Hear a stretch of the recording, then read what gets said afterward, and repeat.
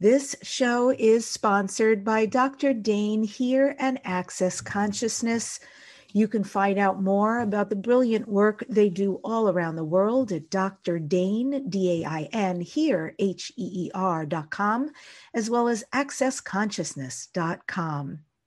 This is the Dare to Dream podcast, which has been nominated for 2 People's Choice Podcast Awards and a Webby Award. Dare to Dream is ranked in the top 50 best podcasts in USA in self-improvement on Apple Podcasts, and also ranks in the top podcasts in several other countries. Today's show features a guest coming back for some very compelling conversation. Do you want to go to the edge of the earth? My guest today is Whitley Strieber. Whitley offers compelling and startling accounts of his experience meeting non-human intelligence that he calls the visitors, and his ongoing inspiring story of his desire to understand and form a relationship with them. Strieber's tale is listenable and mind-shattering. Whitley Strieber is widely known for his best-selling account of his own close encounter, Communion, A True Story, and has produced television specials based on this information, including Confirmation for NBC. He is also the author of vampire novels and is the new host of an ongoing radio program, Dreamland, founded by Art and Ramona Bell. His website, the world's most popular site featuring topics at the edge of science and culture, is unknowncountry.com. This is Debbie Dashinger, Dare to Dream, and I'm welcoming Whitley Strieber to the Dare to Dream podcast. It's amazing to have you here again. Well, thanks for having me back. Yeah. And, before we started, we were having a little conversation. And, when I spoke with you, which must be 8 years ago now, because the show's been around for over 13 years, my entire headset around this subject of the visitors, and I love that you call them that, is so different and so changed. This is a really relevant subject. My sense for myself, and you can weigh in on this if it's so for other people too, that something big shifted for me. And it went from a cool conversation to like a knowingness that this is fact, and like a hunger actually for me to have this conversation, to talk more about the visitors and the possibilities. And what do you know about this? Have the visitors said they're cranking it up, that they're making us more aware and interested in this connection and information? I think we're cranking it up. I think that it has changed enormously, and it's changing faster and faster. But, it goes back a very long time. It's not just a recent arrival of aliens. This is something that is deeply integrated into the human experience, going back a long time. If you look at the history of the jinn and the fairy folk of Northern Europe, the jinn of the Middle East, and all over the world, there are these beings and entities. And if you look deeply enough into the stories, you find that they are the stories of alien contact that we have now are very similar to the stories of contact with these entities in the past. It's just that we thought of them differently then because we didn't have any idea that there could be other planets. Remember the first, we just began to really discover the universe in the 20th century and the late 19th century. So for all of that time, we didn't really know where we were, and we certainly didn't think of others as being on other planets. Now we think of that, and so we place them there. Previously, we always placed them as part of our own world. But it is intensifying now, along with everything else. I mean, if you look at yourself, the way you were 5 years ago and the way you are now, you're a entirely different human being, having an entirely different human experience.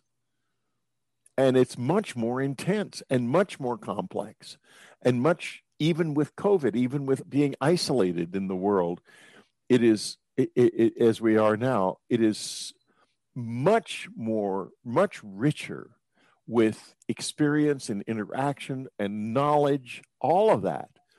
And this is changing too with it. We're becoming more knowledgeable. We're just now becoming aware of the fact that this isn't just a story of aliens from another planet landing in spaceships and looking us over. This is a much bigger and more human story, because there are the dead are often seen with these visitors. So what does that mean? All of this is happening now, and I think that, people talk about disclosure. That's not the right word. The right word is discovery. It's discovery. This is a time of discovery. I love the way you say that. That's so powerful. I want to do two things before we keep deep diving, because I can feel the possibilities here. And I just want to get people up to date. The first thing I want to cover briefly is when you first wrote Communion back in the 80s, which that book had so much impact. I felt like you when I read that book. I was so terrified and fascinated all at once. But at that time, it was a very fear-based experience. You were just coming into it, just discovering what had happened to you. But you as well, in all these decades, have come so very far. So I wouldn't, based on all the work I've read that you've written recently, ever describe you any longer as fear-based. I'd actually say quite the opposite. How would you typify yourself in relation to the visitors?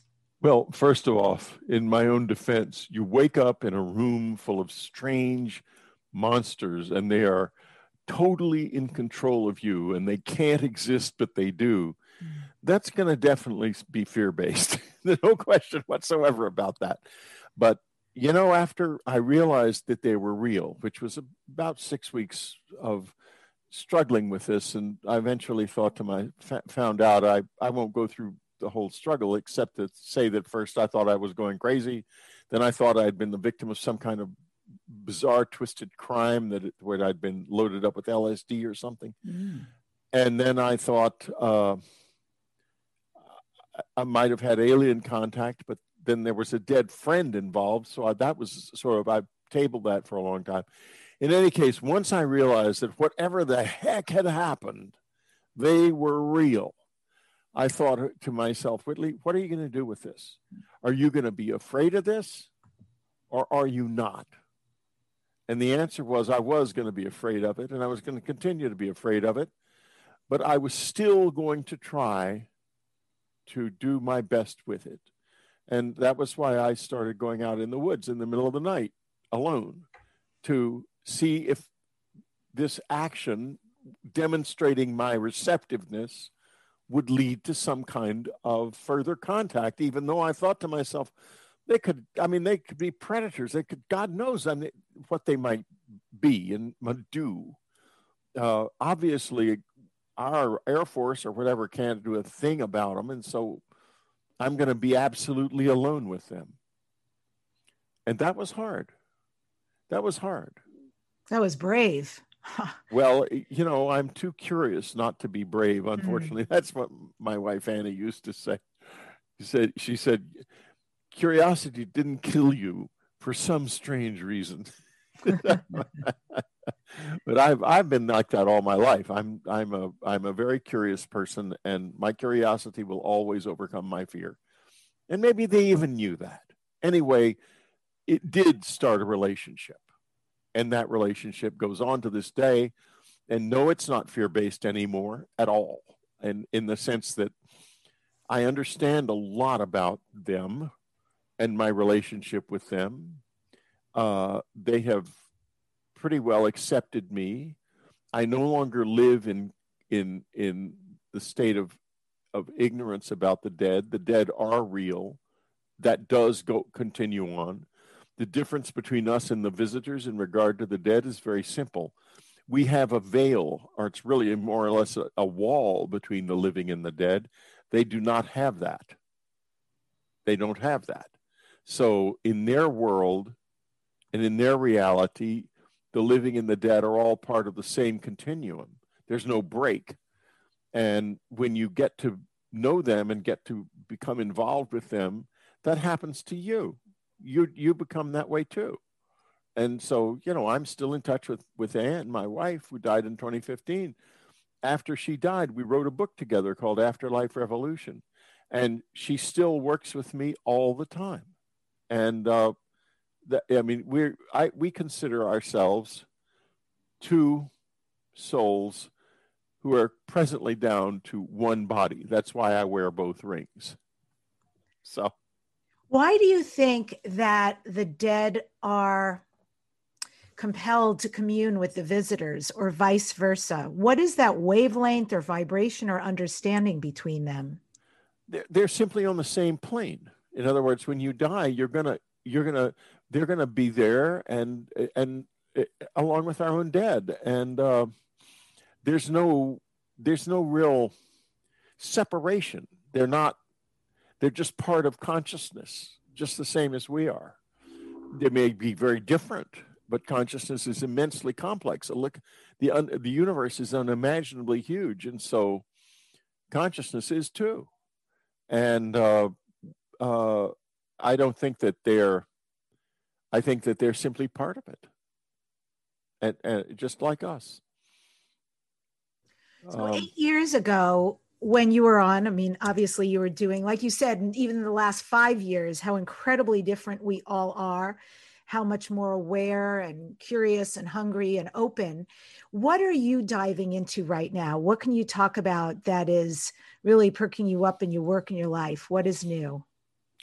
New right now? Well, of course, I have A New World out, the book, but that's out now, and I have just published in the process of publishing a new book called Jesus, A New Vision, which takes all that I have learned about all of this and reconceives the meaning of the life of Jesus, and not as an alien or anything like that, but it takes a new look at things like the Shroud of Turin, which was debunked in 1988 and said it was just a medieval forgery.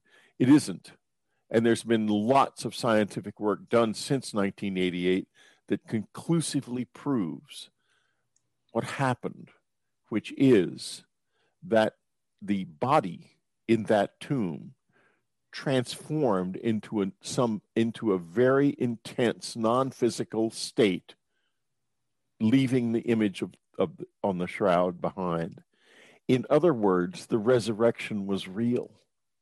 Only his message was then distorted. And the reason is this: the Roman Empire, for the first 100 years after his death, he was very, very little known, only just a tiny number of people. But then the Roman Empire began to fail. And it didn't fail the way we think of decadence and so forth. A type of climate change started in 150 AD. The sun began to get cooler, and it caused drought over the whole Mediterranean basin and in other parts of the world too. And people began to get sick because they were hungry so much, and their immune systems began to collapse and become compromised. They started to have plagues and pandemics. Is this beginning to sound a little familiar? Incredibly so, yes. Yes. Scary. Then out in Central Asia, the Huns, their world dried up too, and they began to take their horses and move west into the lands of the Hungarians. And they were pressed west into the lands of the Germans, and the Germans began to invade the Roman Empire. So now you got it. Climate change, pandemics, and wholesale uncontrolled immigration. It's a picture of our world now. But they did not have the knowledge that we do. They thought their gods were doing it.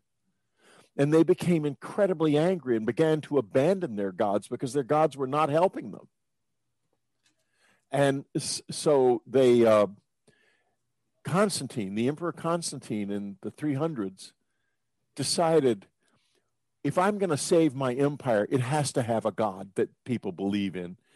And he chose Jesus of Nazareth because of the way the Christian community had survived all of these pandemics because they were so tightly knit. And he transformed that into he transformed Jesus, the teacher, into a Roman God called Christ.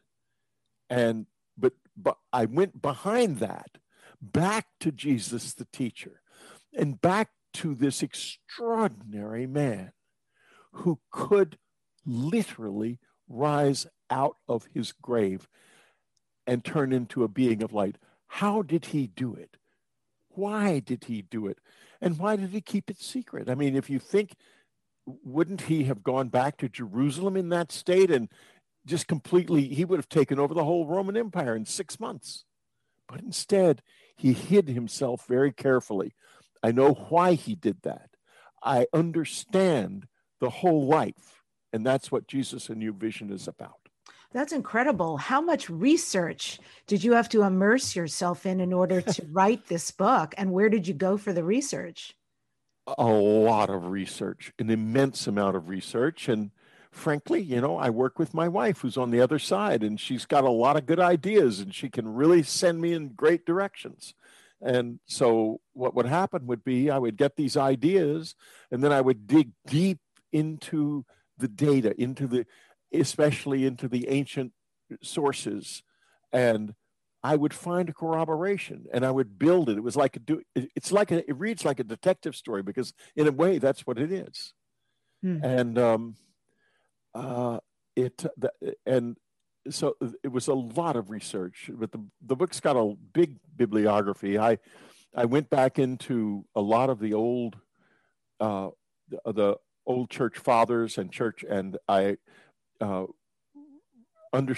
came to understand the mysterious Gospel of Mary and Thomas, which were found in Nag Hammadi in 1947. And so that was what I did. And it was an enormous undertaking, and it was so extraordinary and so exciting. And for me, it changed my whole experience of life, because I understand something that I don't think has ever really been understood in this way before. Beautiful. Okay. Next book for me. I've just finished A New World recently, so I look forward to that. I have to tell you, I'm a book writing coach. I run a group called Visible Visionaries. So it's for very spiritual folks who have a book inside of them, helping them to get it out. It's a beautiful live membership. And you have written, Whitley, over 40 books. Yes. Which is tremendous. It's enormous. What compels you to keep writing? How do you come up with new material? How do you stay so inspired? How do you go after every book? How do you even feel like you're such a great storyteller? I know that's a lot of questions, but I'm also curious about your process. I love reading and writing, and I'm driven. I'm a very driven human being. I get up at 9 a.m, and when I'm working on a book, I could easily work until 9 the next morning. I have to be very careful about that, because I'll exhaust myself and then spend 2 days unable to work. So I'm very careful to make sure I go to bed. I meditate a lot. I meditate at 1 p.m, at 11 p.m, and at 3 a.m. every day. And this is powerful stuff, because especially the one at 3 a.m. is filled with inspiration. That's what in one yoga system of yoga, it's called Brahma Muhurta time. And that means the time of inlooking and the time of discovery. It's an incredibly creative period, but you have to be in the right state in order to get what the universe has to give you at that time and to recognize it. But so that's there. But mainly, I'm just a driven human being. These books, the fiction, I would write fiction, and I write a lot of fiction. I've got so many novels I haven't published. It's ridiculous, because I sort of don't have room for them in my schedule. I told my son that after I kick the bucket, he can spend the next 5 years publishing my novels. Nobody will even know I'm dead. But in any case, there's novels, and I would write a novel to sort of clear my head, but the nonfiction has always been the most important thing since I wrote War Day back in the 80s with Jim Konecka, my friend. But once the visitors came into my life, I became incredibly driven because they're important, and understanding their presence here is important. Our future depends on the degree to which we understand them and can build a relationship with them that is useful to us. And it can be very useful, very useful. But we have to be careful, though, because, you know, they're like us. They're predators, too. I mean, they're not going to eat you and me, but they have a very predatory quality to them. But then again, look at the animals we've domesticated. Which ones are closest to us? The dogs and the cats, fellow predators. We understand each other. And I have the same kind of relationship with the visitors. They're predators. I'm a predator, and we get it. We're not going to eat each other. But maybe there's somebody who better watch out. I don't know. I haven't found him yet. But in your book, A New World, which I loved, it opened me up to some ideas I had not heard before. And that was really important. One of the concepts you talk about are these extraterrestrial stick figures that are seen and documented on film. So I then went to your website, unknowncountry.com, so I could watch what you had set up and documented there. Have you yourself seen the stick figures? No, I have not. I have seen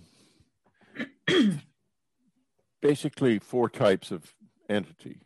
The tall blonde beings, the little gray ones, and these dark blue ones that I call kobolds, because that's what they were called in the Middle Ages in Germany when they were found, seen in mines. And indeed, when they came to our cabin, they would come up from underground. And I've seen human beings that were connected with this more than once, that are on the other side of the fence between us and the visitors. There's a lot of human beings who are there also, and I think they live among us. Some of them, anyway. I've heard that often, and I've never known how that manifests, that there are extraterrestrials who live amongst us. And I've always wondered, what does that look like? And are they cognizant that they are visitors? Well, I'll give you an idea of what that is. There was an editor at William Morrow and Company who published Communion back in 1987 called Bruce Lee. It's not the Bruce Lee, it's another Bruce Lee, obviously. Bruce had been an intelligence officer, and he was now an editor and editing military books for Morrow. And just right after Communion had been published, he and his wife went into a bookstore in Manhattan, and he thought he would take a look and see if the book was moving at all, because it's just been out a few days, and they had a big stake in it. And to his amazement, he was looking at the book. He saw these 2 people, short people in overcoats and hats, with hats pulled down over their eyes, reading the book in the aisle and turning the pages and laughing at it. And they were turning the pages so fast, he thought, what could that? I've never seen anything like that. They're so fast. And they were laughing, and you could hear him saying, oh, I got this wrong, and so forth and so on, and laughing about it. And then suddenly they stopped, and one of them looked up at him, and he saw these big black eyes, and it scared him, the willies out of him. And he said to his wife, there's 2 aliens over there reading Whitley Strieber's book. We have to leave. And they left the store. But the 2 people, entities, whatever they were, came out behind him, and walked off down the street. And here's where I'm getting back to your original question.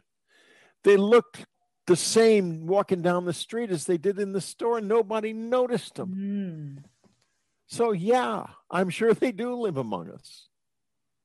Oh, that's fascinating. I never considered that they could possibly be cloaked to some people or look similar. that people wouldn't even be Well, they didn't look similar at all.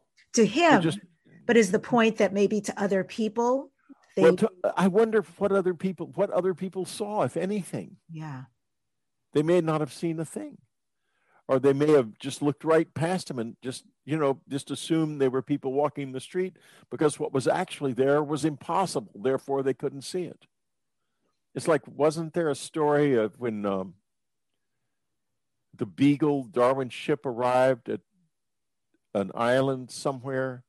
The natives couldn't see it because they were that I've never tracked that story down. It may be not true, but I have read the same, very much so, several times. Yes, and it is a real story that they showed up on the island, and because the natives had no concept and reference point for a ship, they literally could not see the ship.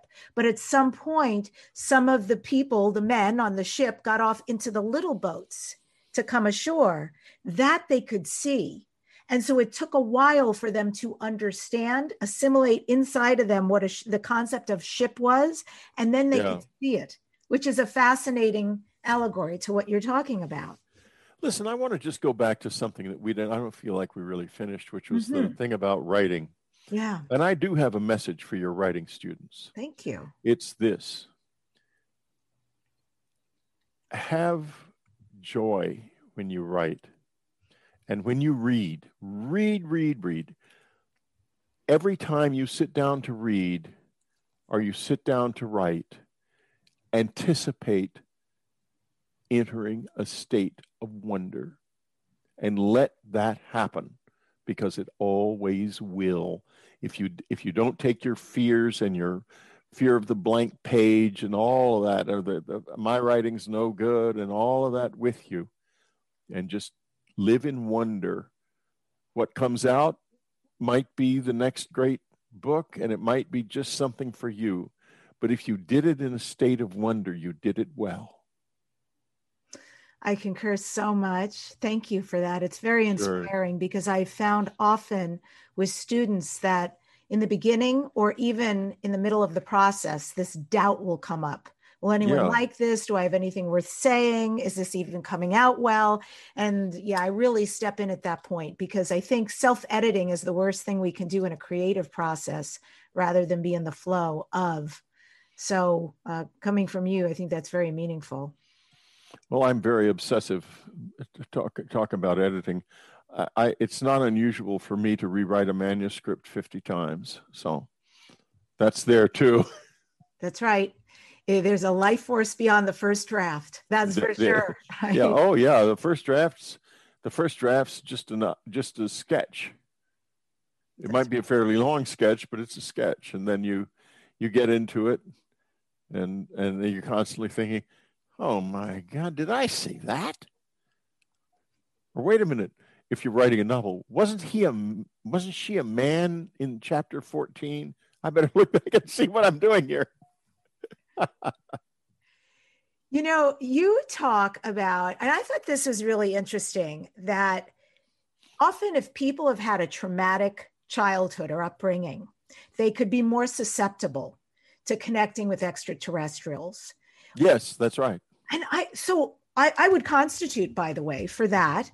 And I'm really curious why, if you know why, or what it is about that vibration that makes us more open to that connection, and even how the visitors know that or can sense that. Shattered expectations. Whoa. Are what do it. A child expects a life that is like the life they have just lived. They expect an orderly life. And when that is suddenly shattered, there is a crack in reality left in that child's psyche, and the visitors see that, and they can come through it. They can come through that crack, and they will, in some cases, do that. Other cases, no, but some cases they will do it. And it depends on the individual and who they are and what they are like inside. The visitors go for people who are generally rather gentle people. I mean, for obvious reasons. I mean, if they're going to be manhandling and taking you to these little ships and stuff, and you're a lot bigger and stronger than they are, we're careful. We're careful with lions and tigers too, for the same reason. But that's one thing. And another thing is, I think, and this is just a theory of mine. This is not. I'm not speaking from authority at all, but from observation, you see a group of them together, a group of people together, all of whom have had close encounters.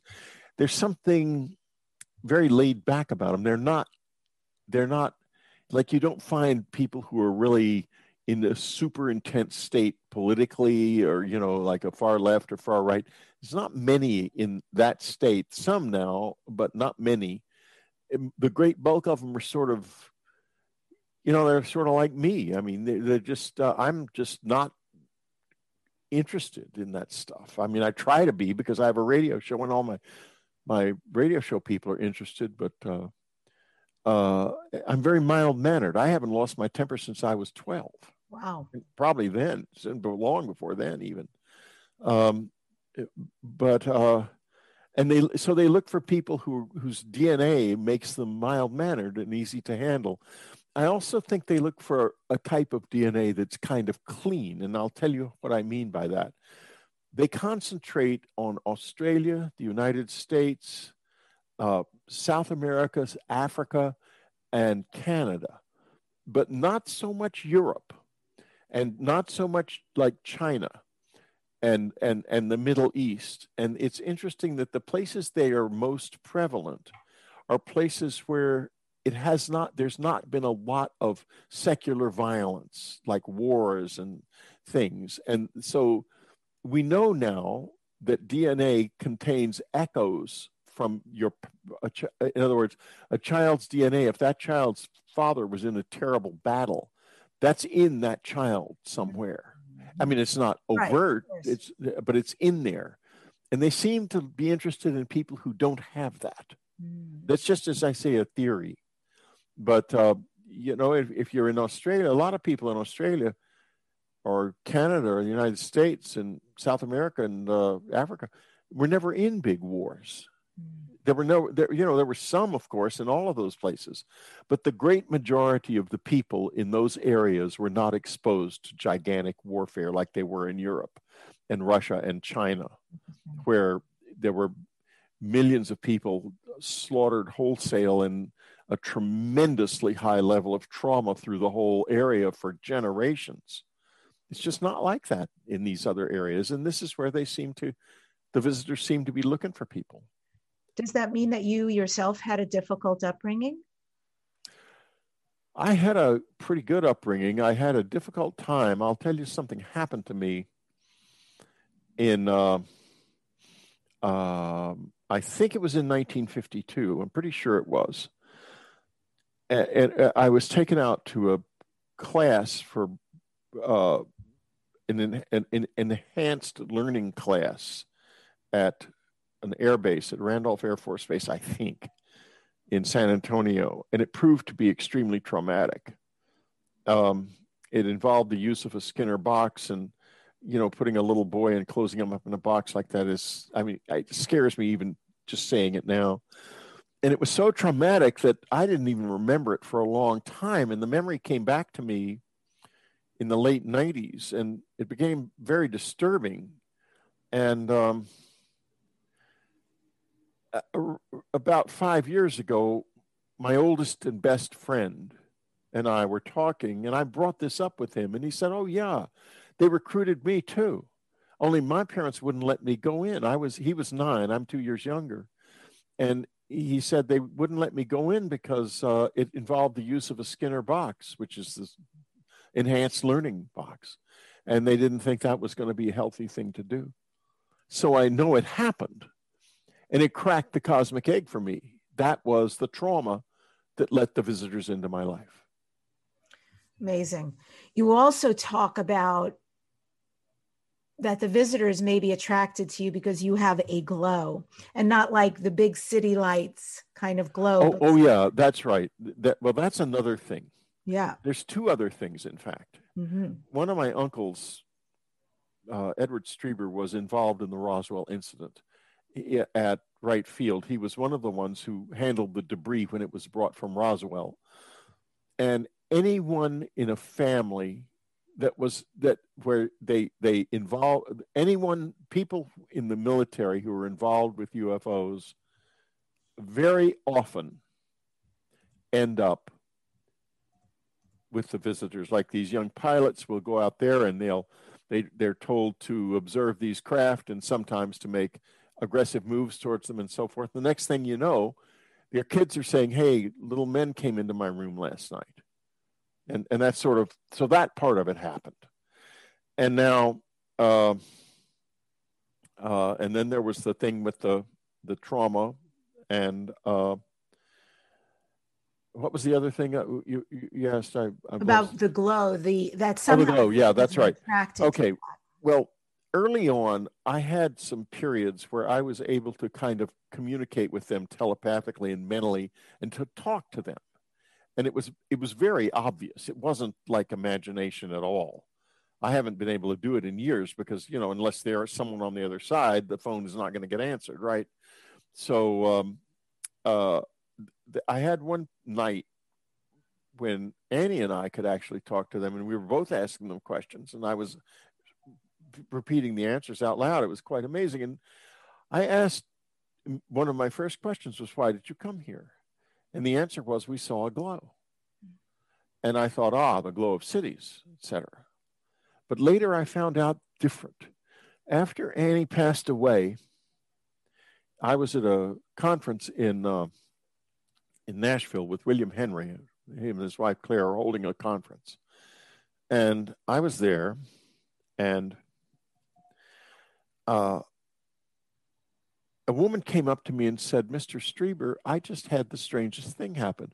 And by this time, a half dozen people had Anne talking to them and so forth. That was all. It's all in Afterlife Revolution. So I wasn't too surprised when she said, "I heard Anne say in my ear, 'Tell Whitley I can see him when he's in the chair.'" And this was a huge moment in my life, because it's this chair that it's a couch actually, where I meditate every night at 11. And what I do is something called the sensing exercise, where you take your attention and you intentionally put it on the sensation of your body.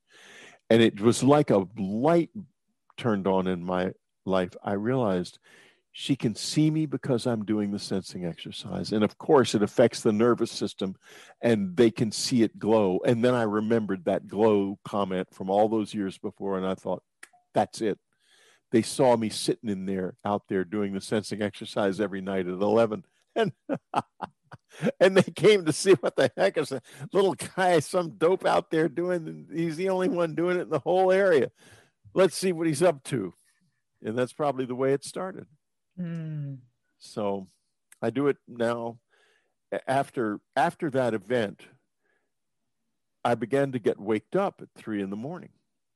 to do it again.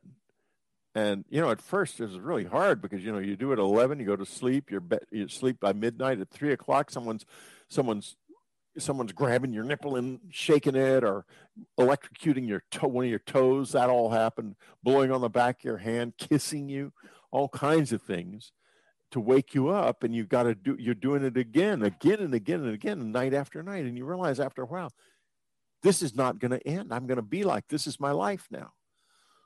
But the thing is, the 3 o'clock one is the time of inspiration, as I said earlier. And it's so wonderful because all of these books, these books, Afterlife, New World, and Jesus' New Vision, have all come from this level of inspiration that happens then. And so it's extremely productive for me creatively. I do the sensing exercise, and during that, often the ideas begin to flow from another higher place. That's all I can say. A little more about that, the sensing exercise, and what takes place. Well, it's really very simple. I learned it in the Gurdjieff Foundation George Gurdjieff was an Armenian philosopher and teacher. He was born during the Tsarist period and left Russia during the revolution, ended up in France, and founded an institute called the Institute for the Harmonious Development of Man outside of Paris, and then got trapped in World War II. And so he seemed everywhere he went, a war started, but that, it was a very tumultuous time. But anyway, he had a group of followers and people listening to his teachings. Madame Jeanne de Salzmann and her husband, white Russian emigres, and another Russian called P.D. Uspensky, who wrote a book about him called In Search of the Miraculous. And eventually, in the late 40s, he created a foundation in Paris and then London and New York. And I joined the New York Foundation in 1970. Ann and I did, because it's about waking up. The theory is we are asleep and we don't know it. We're living our lives mechanically. And the way you wake up is you learn to divide your attention between your thoughts, and you start with your body. And, the body is a great tool because it's fixed and physical, and you can divide your attention between your thoughts and your body, and you're sure you're doing it. You're not wandering off in some meditative fugue. And I started doing it in 1970, and I've been doing it ever since. And it's one of the main reasons the visitors notice me, because they do see that as a glowing, they see the nervous system glow. Amazing. Yeah, isn't it? Yeah. And people can go on my website, unknowncountry.com, to find out more about it. You just go in there and put sensing exercise in the search engine and you'll get stuff. Okay. Excellent. I know that at one point, this implant that is inside of you, you were interested in having it removed, and then you have long ago changed your mind. And so assuming the implant is still with you, let me know, has the capabilities of the implants inside of you expanded or changed over time? Oh, gosh, yes. I didn't know how to use the implant for years. But once Annie passed away, then there was somebody who was there on the other side, her, and it's used to communicate between us, primarily between the two of us. Let me tell you something I learned about it that's absolutely fascinating. There was a doctor who's worked on this stuff for a long time, and he's worked on implants and stuff, and not Dr. Roger Leir, but this is just recent. This is about a year ago. And he said, well, I'd like to take a look at it. And I said, well, fine. And I said, I want to have it taken out. And he said, well, then let's get a CAT scan and we'll take a look at it. And I said, fine, I can get a CAT scan. It's not hard. I'll tell my doctor I have a cyst in my ear, and he can feel the lump himself. He'll definitely get it looked at. So 2 days before that, there's a knock on the door at 4:00 in the morning. I just finished meditating, and now you'd think you wouldn't answer the door at that time, but this knock was a type of knock I've heard before, and I knew it was them. And no way am I gonna ignore that, because I don't see them often. And I do like it when I do. I want to see them more. It's wonderful to have physical experiences with them. They're very brief generally. I opened the door, and it was not the visitors. It was two men. But it didn't concern me, because immediately, as soon as I saw the one standing in the doorway, I recognized him instantly. I had known him for years, and they came in and they proceeded to explain the implant to me. They explained how it worked, how it drew, when I was thinking, it would draw concepts from deep in my mind that hadn't come to the front of my mind yet, and enable me to use those concepts. It was a tool of inspiration, really, and ideas. And then he said, the one that did the most talking said, it was invented by a man named Konstantin Raudive.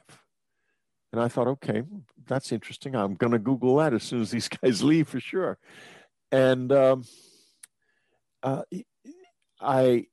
after they asked me, they said they had come because they did not want the implant to be removed. And they said that this doctor actually does want to have it removed, and he's going to try to convince you of that. And so it's still here because of that meeting. There was no way after that, obviously. The doctor lost. But in any case, I Googled the name, and I was looking at that, and I thought, oh my gosh, I don't need to Google this. I know this name. This is not, he pronounced it wrong. It's Konstantin Raudive. Konstantin Raudive was one of the pioneers of something called electronic voice communication phenomena, EVP. And he communicated with the world of the dead using electronic devices. And, I was amazed. I thought, my God, how could this be? And I was talking to friends about it, including friends who know about EVP. And I was talking to one friend who'd done a documentary about EVP and knew a great deal about it. And he said, well, Whitley, that's odd because I have the same slit in my eye and I see words going through it. I've often wondered what that was. And of course, he was an expert on Konstantin Raudive. So it was built by someone on the other side, a scientist on the other side, designed it to facilitate communications between the two sides. I know you talk about the words that go by in your eyes. And what is that for? Can you actually grasp some of it? No. What it does is, at least this is how they explained it to me. It pulls thoughts up, subliminal thoughts up, and turns them into words that I can see, but they move too fast so they don't become completely conscious. Because if they did become completely conscious, then it wouldn't work. Then I would start fixating on them. But it's like having a very brilliant friend supporting you by giving you suggestions as you write. But the suggestions really come from deep inside you. Mm. And it just works phenomenally well. You can't read it much at all. You can sometimes. When I asked it one time, who are you? And it slowed down, and just as clear as a bell, there came slowly across the screen, it's me, Anne. Mm. And we started out talking about aliens, but what are we really talking about? We're talking about a higher level of consciousness and a new kind of mankind, a kind of mankind where we're just like the visitors. We don't have a barrier between the living and the dead. That's gone.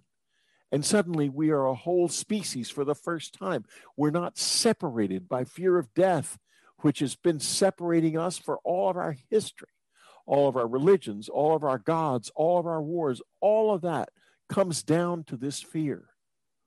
And when that fear is gone, a new humanity emerges. And that's where we're going. Yeah. You said something in your book, A New World, that just completely changed me, which is the idea that you're talking about the soul, the deads, the others, these entities for our communion and our betterment. You also said that some of those we look to on the other side, that we may pray to, ask for help, our guardians, our angels, that there's also the visitors who are here to assist us. And I never thought of that as part of my team before. I thought that was riveting. Yeah, because we do have teams. I mean, I certainly have a team. I have a guardian angel. Mm. I'm very nervous about meeting that guardian angel because I've given the guardian angel hell of a workout for sure. Not just in my adult life, but as a kid, I lived very dangerously. We were a bunch of, we just, we were let go and in the summers in the morning and basically expected to be dressed and clean for dinner at 6:00. And if you weren't there on time in that state, it was assumed that you were dead. And if you weren't dead, then, oh dear, you were in trouble. But there was no supervision during the day at all. And we just went wild, of course. We just did all kinds of crazy things. But I lived. And now here's another story about guardian angels. Ann and I were driving along the highway on the way to the country house one time, and we were coming from a friend's house, and it was a T in the highway where one highway entered another.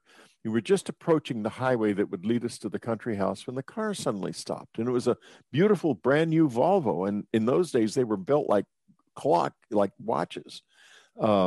They must still be, for all I know, but I can't afford Volvos anymore. So it's not my world. In any case, this thing, it just stopped. It just suddenly all the idiot lights went on, and I had to just push it over to the side of the road because not even the power steering was working. And we sat there. I said, Annie, I don't know what to do. It stopped. It just stopped. All of a sudden, it starts up again. So we go on off to the country house, and we forgot about it. Nothing is wrong with the car. I never took it in or anything because it all kept working. About a year later, we were at the Chautauqua Institute in upstate New York. And we went to spend a day at a place called the Lily Dale Assembly, which is one of the places in my heart, which is the summer headquarters of the Spiritualist Church of America. And all of the little houses in it are owned by psychics. And you can go in there and you can go and see a psychic and, pay $25 or whatever they charge. So we went to a psychic called Keen.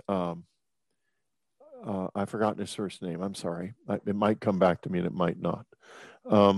Anyway, Gregory Keen. And I'm sitting there and he suddenly says, and it's a good psychic reading. He's a good psychic. He suddenly says, do you remember the time your car stopped on the highway? And I'm stunned because, good psychic is one thing, but that's a whole different kettle of fish, right? I hadn't mentioned it to him. I haven't even thought about it in a year. And I said, why, yes, I do. He said, well, that was your guardian angel. Your guardian angel stopped that car because there was someone on the highway. If they had seen you, they would have followed you to the cabin and killed you both. Oh, my God. Wow. I was flabbergasted. So I considered that a pretty damn good psychic reading. I thought Gregory Keen was good at what he did. Yeah. Now, 2 days later, our son shows up at Chautauqua to hang out with us he's a teenager, so his objective is to hang out with us for as little time as he possibly can, which was a few days. In any case, we're talking, we're riding in the car and near the institution. And I'm telling him this story. And I said, I had to believe him that I have a guardian angel because as soon he could not have known that the car stopped. And so I've accepted it. I have a guardian angel. You know what happened? Car stopped. With your son? With my son in it at that moment. The car stopped. Confirmation. Exactly. Yeah. And then it started up again. Oh, that's so beautiful. If you get into a lot of scrapes and trouble, when you pass over, don't be surprised if there's someone who says, thank the Lord you're back. That was a hard job. Yeah, exactly. Oh, wow. That's very powerful. I like the fact that the signs are so obvious. There's no second guessing. It's a really clear, yep, I'm here. Yep, that was me. So very powerful.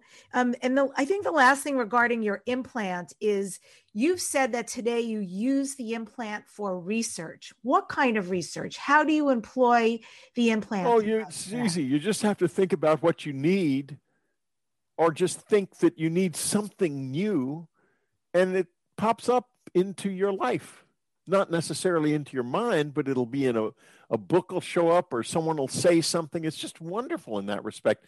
It's a synchronicity generator, among other things.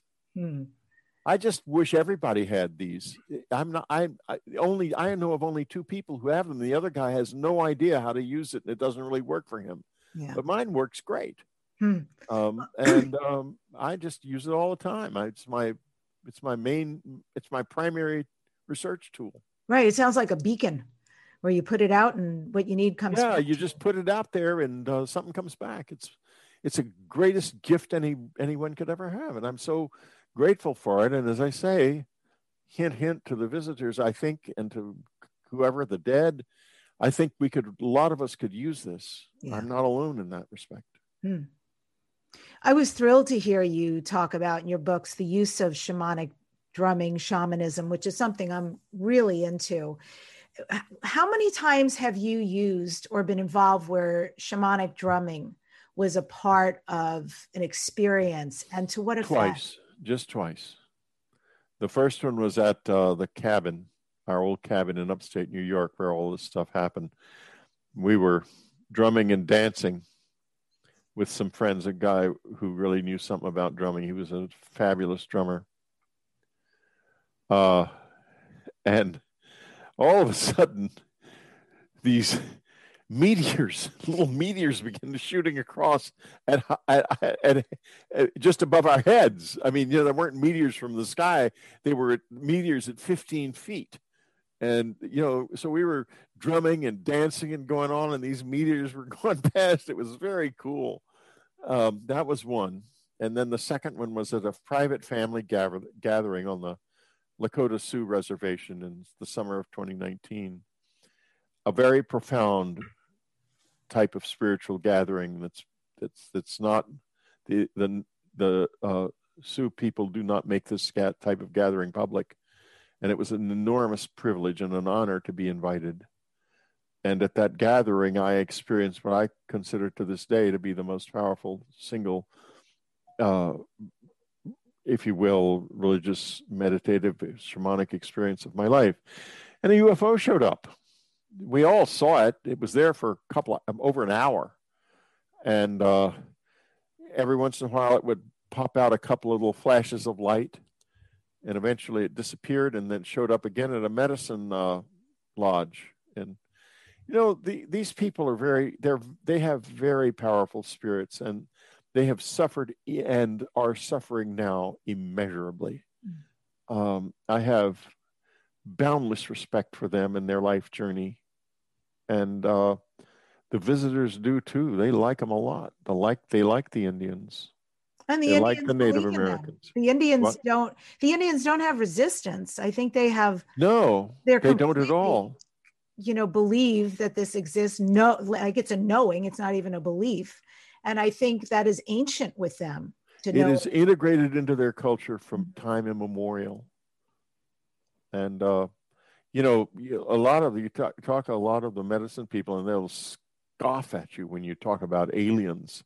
But that's not because they don't believe. It's because they think you're crazy because you don't understand what you're seeing. You don't understand what they are. There's one world here, and we're all part of it. And that's how they see this. They see these entities as being part of reality, just in the same way we are.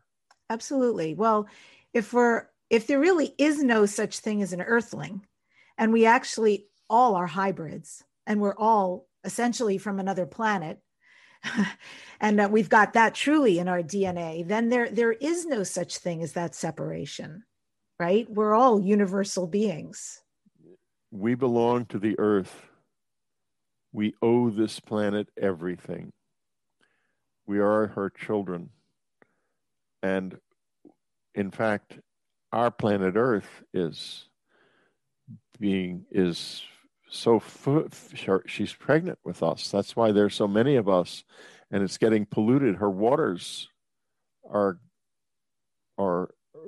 going to break soon, and we're going to be poured out into the real world, screaming and crying, like it or not, dead or alive, as they used to teach kids when I was a little boy how to swim. They throw you in the water and say sink or swim. And you would swim every damn time. My mother learned to swim that way. I learned at a country club, but that was the old way of teaching. And that's the way nature teaches. We're going to go through that on planet Earth. And afterwards, there will be a great difference in us. And the difference will be this: we will not be in our mother, unconscious of her presence. We will know her and be before her as her children, not within her as her babies. Oh, well, I don't look forward to what that might take to get there, but I look forward to being there. It's noisy. Yeah. That's for sure. And it's going to be noisy and difficult. I mean, none of us remember going down the birth canal for a reason. It's a hard journey. You know what? In A New World, something I found very fascinating is an experience that you have, Whitley, where you are literally suddenly plunged into 5 parallel lifetimes all at once. Yes. You are peacefully aware of all of them simultaneously. So what happened? How were you concurrently able to be aware of each lifetime? I don't know. It happened. It's very unexpected. I was asleep and I woke up and there were all these lights outside the window and it was raining and cats and dogs and the wind was blowing in off the ocean. I live near the ocean. And yet these lights were just as still as they could be right there in the sky. And I thought, well, that's them. It's the visitors, because there's no other way that could be. There's no helicopter could be doing that. And there was no sound anyway. And so I looked at it. I'm not remembering offhand if Annie saw them too. I might have waked her up. In any case, I looked at them a few times for sure. And then I couldn't sleep, so I got up to go into the living room, and the whole apartment was reconfigured. It wasn't the same place. And it was not only that, there was all kinds of weird stuff in it. It wasn't my apartment. It was something different. And the next thing I knew, I was living 5 lives at the same time in 5 different lives, or maybe 5 different versions of the same life. And it was pretty shocking and absolutely fascinating. And I was very disoriented because I turned around to go back in the bedroom and the bedroom door was gone and stuff like that. I mean, it was just it was a remarkable experience. And that was the way the people who I've been with ever since announced themselves. That was the first night they were here. The last night they were here was 2 nights ago. Wow. So they've been coming to me for a long time. One thing about when you get involved with the visitors, there's 2 things you learn very quickly. One is, if you say yes to something, that's forever. You're not going to ever decide that, well, I'm tired of this now. It's you make a life commitment to anything that you do with them. There's no, because otherwise what? They will, like you were talking about. No, they won't do anything. They won't do anything. But I mean, they get mad at a lot, but everybody, Annie said, you used to say, you're the most annoying person I've ever known. And I think you're the most annoying person they've ever known. That's hilarious. So they get mad at me plenty, but here's the thing. If I turned it all off, I stopped. I started just sleeping all night, not meditating anymore. They would still be waiting. They would never stop waiting for me. And I would know that. And that's one of the main things that keeps me going, because they are willing to try they are willing to be there, to be on the case, and to try to help me become a more conscious being, to help me find joy. They are there. They're not going to quit. So why in the world would I? Mm. Do you feel like there was a reason why they allowed you into that portal to experience 5 lifetimes at once? Because it was a preparation for learning about parallel universes and living in them. I've physically been into a parallel universe. I'm not going to talk about it much because it's too complicated, and we're nearly at the end of our time together. But I've actually done this, and in fact, I've really, it's real. This stuff is all real. This is real. There are other universes, and in fact, in the New World, I talk about a mirror universe that is we are together. We're in the same space, and they can cross back and forth over. And I've crossed over into the other universe a couple times, 2 times physically, and it is an astonishing experience. It's breathtaking, and it's not heaven. And it's not hell, but it's different from this. And that experience is absolutely delicious. Oh, I hope you'll write about it. I would love to read about that. Well, good, because I've been saying to them, I haven't got enough experience to write a book about it. Let me stay there for a week. Wow. And then I could write a fabulous book about this. Yes, please. But I don't know. They have their own agenda? No, you have your own agenda. I have my agenda. And if it's not on my agenda, which I'm sure I created before I was even born physically, I'm not going to do it. But I hope it is on my agenda, of course. I hope so too, because I'm extremely fascinated by all of that. I have 2 quotes I want to go through and just ask you about, because it's so beautiful.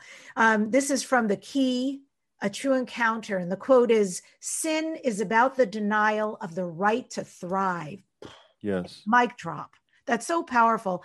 You learned this from your wise visitors. Can you expound on that a little bit? Okay. Sin is denial of the right to thrive. We have, all of us, a right to have a good life. A right to have the kind of life that leads us toward enlightenment and leads us toward greater consciousness. This is why we're here. And when that is denied us by someone else's actions, that individual has added weight to their own soul. The visitors that I live with hate lies. And, I come from a Texan culture where tall tales are a big part of it. And I'm a good teller of tall tales, of course. But, they don't get that. So, I'm not going to be fooling around with that with them. In any case, we have this right, this intrinsic right. And they hate deception. They will not, you can't deceive. But in order to really do this, not just to avoid denying people the right to thrive, but to actually proactively participate in this process of finding out and understanding how to help others thrive and oneself too. You have to learn and understand very deeply what we call compassion. And that's hard, because compassion is not necessarily giving a man on the street $1. Compassion is something much deeper than that. It is understanding what you and those around you truly need, and acting in such a way as that everything you do is in the direction of helping that happen. I asked Annie about compassion after She was no longer physical. And I said, how are we to understand compassion? And she said what I think is one of the most powerful things I've ever heard. She said, each of us is all we have. And when you think of the other person in that way, all of a sudden, even the most awful person you can imagine acquires a humanity that you didn't even realize was there. All of a sudden, that man standing there, that idiot or that dangerous man, that murderer, whatever, is a human being. And you're not there to say, oh, it's too bad. I understand you were a murderer. You're there to help him find himself. And if that means he has to be taken out of society for the rest of his life, then to do that is an act of compassion. You see that? It's not necessarily all sweetness and light. Right. Another thing she said, I asked her about enlightenment, and she said, enlightenment is what happens when there is nothing left of us but love. That's the aim of life. I'm not getting there, and I hope you do. And if you do, please call me. but what about humility, Whitley? Well, that was the first lesson I got from the visitors. Yeah. There's three things: love, compassion, and humility. You can't love others and you can't be compassionate unless you start with a foundation of humility. And I was lording it over my brother about a year after the communion experience and showing him the place it happened, and the book was out, and I was the big guy. He's 11 years younger. And all of a sudden we were walking along in the woods, and I heard this voice say, arrogance. I can do whatever I want to you. And I thought, oh, that's my own inner voice telling me to quit lording it over my bro. And but then we walked out into a clearing, and there was a huge UFO up in the sky. And I thought, oh no, it was not me. And I thought, now what's going to happen? So the next morning, the bank calls and says, Mr. Strieber, we have checks for you drawn on an account that we no longer have at our bank. And I'm going to have to return these checks by this afternoon. I just wanted you to know that, and I said, wait a minute, back up. I have my only account in the world at your bank, and you're telling me I have no account. He said, no, did you move to another bank? I said, no, I did not move to another bank. I have my account there. Those checks are good because I've got all my money is in that account. And he said, well, we have no account here. I said, look, there's been a mistake. Look for the account. So he calls back later this afternoon. And he said, you know, Mr. Strieber, we all remember you. It was a small town and small bank. And everyone's saying that, you know, you come in all the time, that you just made a deposit day before yesterday. And I said, yes, that's correct. He said, there's no account. There's no sign of an account, but we're going to hold the checks overnight. I've gotten permission from management to do that. And we're going to look for your account in the backups systems, which were then magnetic tape. This was back in the late 80s. It was different from now. And I stewed for a couple of days waiting to see. And finally, they found one backup copy of my account on these tapes. Everything else had been erased from the bank's records from top to bottom. Mm. And I set out on a quest to understand what humility really is after that, because I realized this is a serious lesson. And it was an essential lesson, because unless I learned that, I couldn't do the rest. Mm. Quote from you regarding the visitors: they are not our enemies. They are not our friends. They are teachers. They are challenging, and they are rewarding. Yes, that's correct. What do you mean? Well, my life, I've been greatly rewarded by being there, by accepting them as teachers. Mm. And I think there are a lot of them dangerous too. I mean, there may be, it's a little bit like, I suspect it's like dancing with an ant dancing with an elephant. They might want to both dance together, but the ant had better be damned careful. It's not the elephant doesn't want to dance. It's just that the situation is such that you have to be really careful. And you got to cut your cards, and you've got to be your own person. If you start going up to them and toadying to them, they can get mean. I mean, you don't want to do that. They accept thanks, but they do not like gratitude. They're not interested in, I think they probably would like a cat more than they would a dog. Let me put it that way. Interesting. So your website, unknowncountry.com, they can find your radio show, your books, your blog. Yeah. Everything is there. Everything. Oh yeah. And there's a subscription area too. So if you want to subscribe and keep me fed, please do it. Beautiful. And this is Dare to Dream. What do you next dare to dream? I want to find my wings and fly, because I think it's possible. I have loved having you back on the show. You are welcome anytime. And if you decide thanks, to Debbie. my book and you need a beta tester, I'm right here.